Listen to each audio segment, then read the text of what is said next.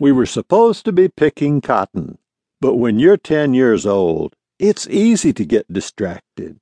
My friends and a couple of cousins were lying around in the shade on that hot Alabama summer day in 1935, talking and joshing one another, trying to figure out how we could sneak away from the cotton patch and find a swimming hole. The pleasant home farm community where I grew up was far off the beaten path.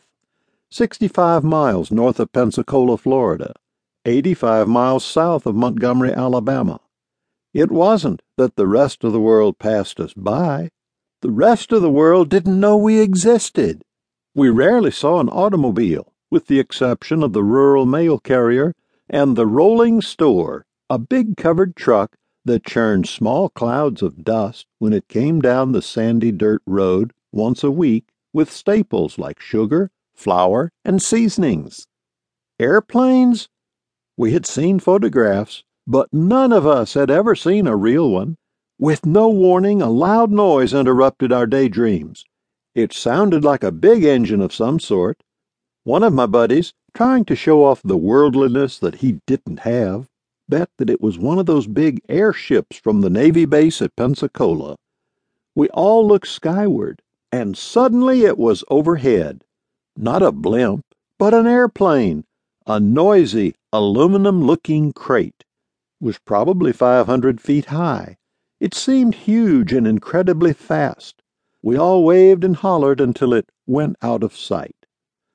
At that very moment in my young life, my fate was sealed. I told my pals when I grow up, I'm going to be a pilot.